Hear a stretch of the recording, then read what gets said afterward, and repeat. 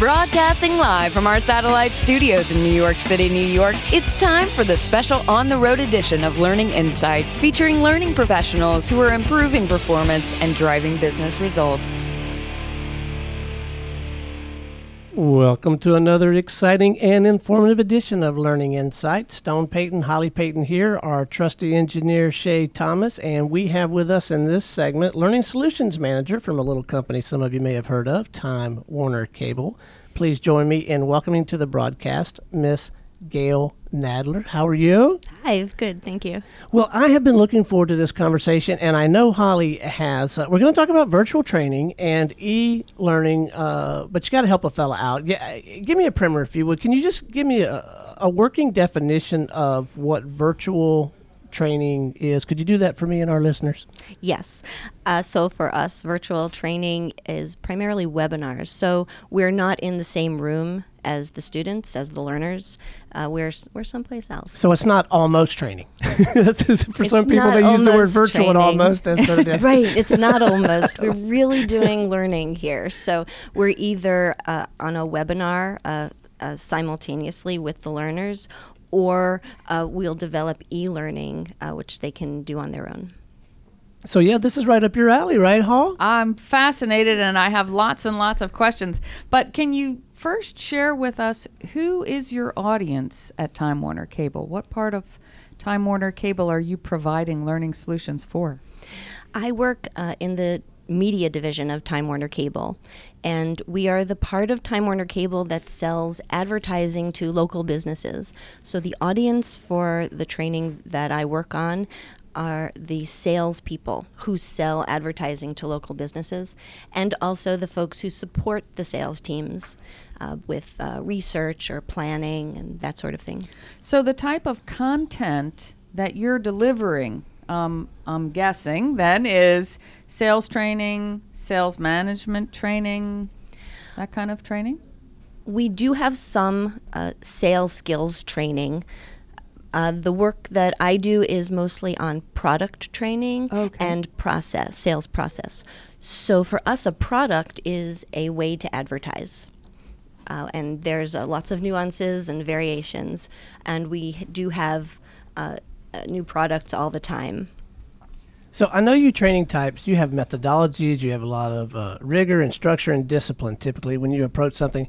Do you have to turn it on its head a little bit, though, when you move from classroom training to e-learning? Do you have to adapt some of your learning strategies when you go to a different medium like that?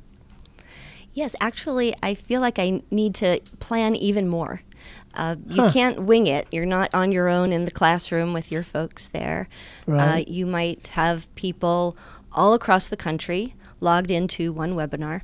Oh, wow. And we do have markets from Maine to Hawaii. So we're all across the country in all sorts of time zones. So we do have a lot of planning that we need to do and structuring it. And then there's technology issues, which you might not have, or you have different ones when you're in a virtual classroom than when you're in an in-person classroom. Right. We know about that, don't we, Shay? We know about technical problems. When you do a broadcast and a wire comes loose. So when you're talking sales process, is there hands-on and any hands-on requirements for people? So how do they, when you're delivering a webinar or e-learning, how do people get hands-on experience? Right, that's an important part that we have to keep in mind. That's a tricky part, because if everybody's all over the country, how do you stop and ask somebody to do a role play with you? So what we do is we create follow-up modules that provide that experience, and we give them to the local sales managers. So after a team attends a training, then they have their own meetings weekly or so, and the manager can then use what we provide them to go over what we've learned, and we'll provide examples of role plays they can do, how to address a customer concern or an objection, or how to position a new product or offering that we have. So do you ever have challenges in getting the sales managers to play that critical role? That can happen, yes. But everybody they want this stuff, actually. In fact, when we leave out that, they ask for it. Right. So they are using it. And the managers, what we found is they really like when their group is together. So when we first started doing webinars, we thought, oh, everyone will be at their desk and logging in. And that's not primarily what happens now. The managers want their group to come into a conference room and view the webinar together as a team. Then they're able to discuss things and talk. And when we do try to incorporate learner interactions or Q&As during a webinar, well, now we can't really use those polls so well anymore. Because instead of having 30 responses, you we're have going to one. have 3. Yeah. Right. Exactly. So we might have the group talk amongst yourselves and come to a consensus if we do choose to use a poll. Or we really need to provide that sort of interaction with those follow-up modules that I was talking about. That is so wonderful that you're able to blend the human need for collaboration and discussion with the enablement from one-to-many, technology, so that because just like you, I would assume that they're all sitting at their desks, right. That they're not all co-located. But how wonderful for them, because it extends your learning, what you're trying to provide in having them together, and then the webinar can stop and they can have further discussions and further the learning for themselves and for that specific group. That's fabulous. Right. We're liking the idea of the group getting together. Well, in addition to it, almost guaranteeing that they're not checking their email during the webinar. Right. That's one reason for it. But it does get them together in a group. And one of the things that we're trying to do is provide a way for the local leadership to take more ownership of the learning and when it happens and all that. So, for example, for us, some of our local managers might have people in 3 offices, let's say, and they'd like to be in the conference room during the training in each of those 3 offices. So what we've been doing is we've been holding the same webinar a lot of times to accommodate people in different time zones and to let that manager hop from office to office and be there with their groups. So one of the things that we're thinking of doing to try to lessen the time strain, the time commitment from the subject matter experts who are delivering the training is to record a webinar for the purpose of providing it to that local manager who can then, when it's convenient for them and when they're with their team, play it, run it, right, and have the conversation around it. And it would be up to us then to build what was needed, materials for that type of delivery and good follow-up modules for that too. Do you see, in the area that you work in, do you deliver any instructor-led training, or is it all e-learning? Very little in-person instructor-led training anymore because, as I said, we have so many markets, like 40 markets. Right. How do you do that? Right. Very expensive, to all the travel to go everywhere. Sure, and the time it would take and all the people. Sometimes we have a trial of something, and we're going to do that. Let's try it out in just 3 markets. And then we might do in-person training there. But because we almost always have a leader there, or we might send the subject matter expert to one of those places, we seem to be able to do a lot with the webinars. And what we also sometimes do, especially if we're going to do those modules, pre-recorded modules we were talking about, is then have an Ask the Expert session, a call-in Q&A. Give people time to get some questions in their heads and then call in and ask. That's another thing that we're trying. That's a great idea. Do you see, Time Warner, the mix for your company? Do you see the mix really shifting to very small percentage of instructor-led and a much greater perspective or percentage of e-learning? Instructor-led meaning in person or this In virtual? person. In person. Right, we're hardly Yeah. doing any of it anymore because we are so dispersed. We're so spread out. It's just not so practical. So I have a question for both of you, and it has to do. You mentioned earlier in the conversation, yes, you have to adapt the strategies, or you have to adapt the learning strategies a little bit. What about the delivery talent? Because I would think that there would be some shifts in that someone would have to make, even if they were just a marvelous live presenter on the platform, and now you want them to take that and you want them to deliver it through this medium. I want to ask Holly too, but I want to ask you first, Gail. Have you seen that some folks just can't make the leap?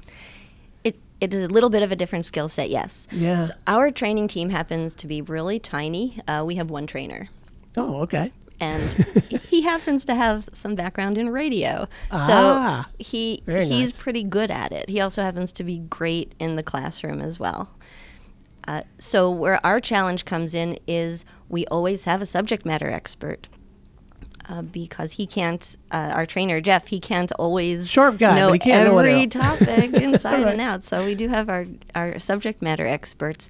Now, sometimes they're good presenters and sometimes they're not, and it's up to Jeff to sort of pull it together. Right. So that's where we sometimes run into a situation. But it seems to be going pretty well. Jeff's handling it all pretty well. Right. So what's your favorite part about this work? What do you like the most? I like trying to figure out new solutions and finding out what other people are doing so that I can try it also. There's some new things that we've started in the past several months and that I'm looking forward to starting to do soon. One of the things we've started doing is we've started implementing some prerequisites to our webinars, which are e-learnings in the form of a question and answer tool that we've got. And what it allows us to do is provide a baseline knowledge for everyone. Some people might already know a lot about the topic, and some people might not know anything. So we want just a common baseline knowledge. And since this tool is in a question and answer form, we can also find where we might need to reinforce knowledge. What did people have a lot of trouble with on this prerequisite? And then we can tweak the actual learning, the training that we give. Then we also have some follow-up modules that we've been using the same tool for. And that will also allow us, they didn't quite get this during the training. Now we know what to put into those follow-up modules that I was talking about that we give to the local managers. So you're able to do all this and make it so much more customized than simply designing the webinar to deliver once, now that you have all these additional prerequisites and follow-up. And I think that it makes it more engaging for the learner because they're getting content in different ways, and I like that.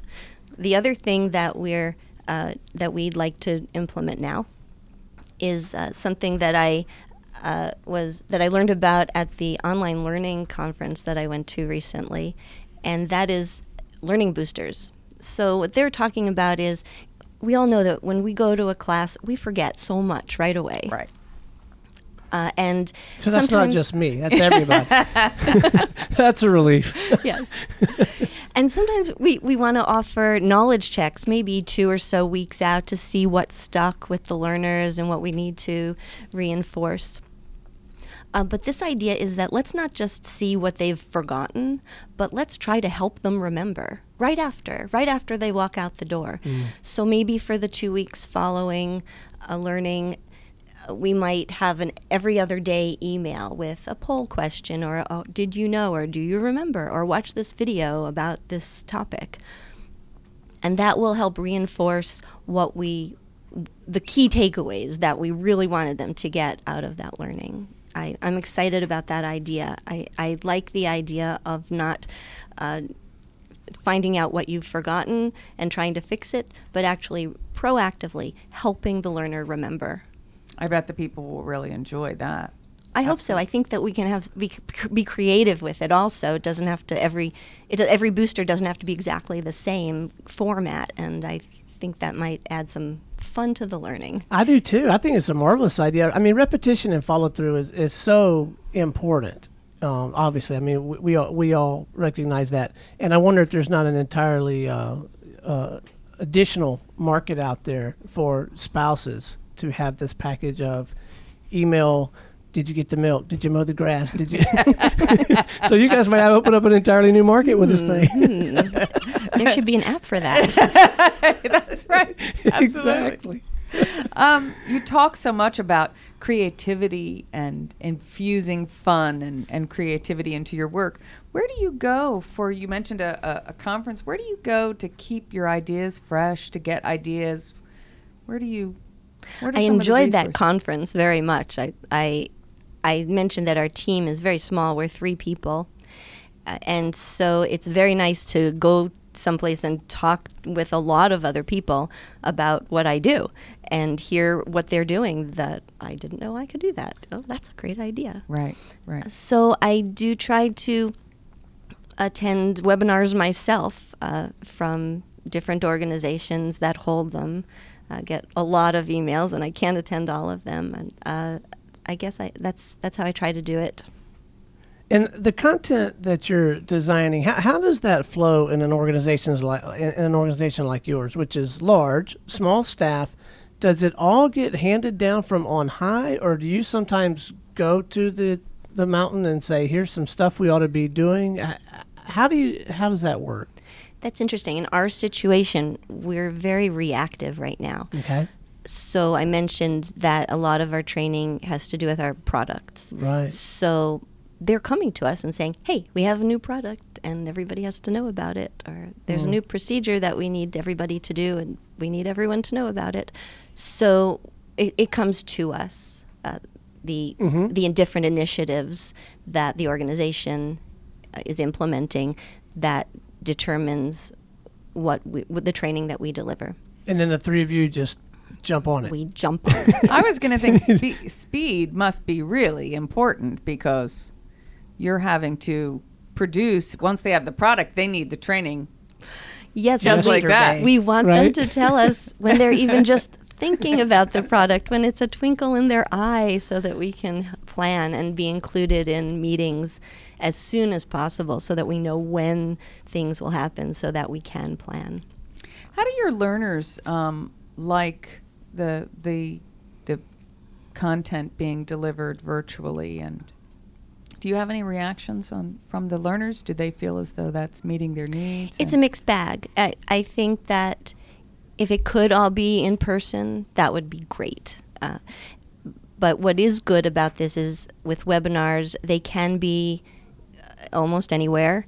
We can record them, so if they missed it, because that's huge. Our audience are salespeople, and really and they're hard-headed. Okay, really, we want them to be out selling. We don't want them in training all the time. So if they need to be on a sales call instead of attend our webinar, I think maybe they should do that. So we record all of the webinars, and so that's a great feature for them, that they can see it when they need it, and then if they need a reminder, refresher, it's there for them. So that's a benefit of the webinars too. So we need to wrap here in just a moment, but before we do, I wonder if you would be kind enough to share with your colleagues, and that's one thing I've noticed in doing this show. We've been doing this show for some time now. You guys, you're a very collaborative bunch, you learning and development and training types. But if you could share a couple of ideas with your colleagues with respect to this, some things you might share with them, so maybe they don't have to fall into some of the same pitfalls, or maybe their learning curve's not quite as steep as yours. What would you share with colleagues that are maybe just now beginning their virtual training and e-learning journey for their organization? You got any counsel you might share with them? Well, communication is so important. Communication with your subject matter experts and with the audience for the training. So having project plans when you're working with your subject matter expert on developing the material, very specific timelines, especially as you mentioned, we have these short time frames sometimes to deliver the training. So handoffs, reviewing material, the back and forth, sometimes you need a good schedule. And so I'm a firm believer in project plans. And if you can't have a really detailed one, sometimes I write one up. It's just the week of this date, we need to accomplish these things, and I call those mini project plans.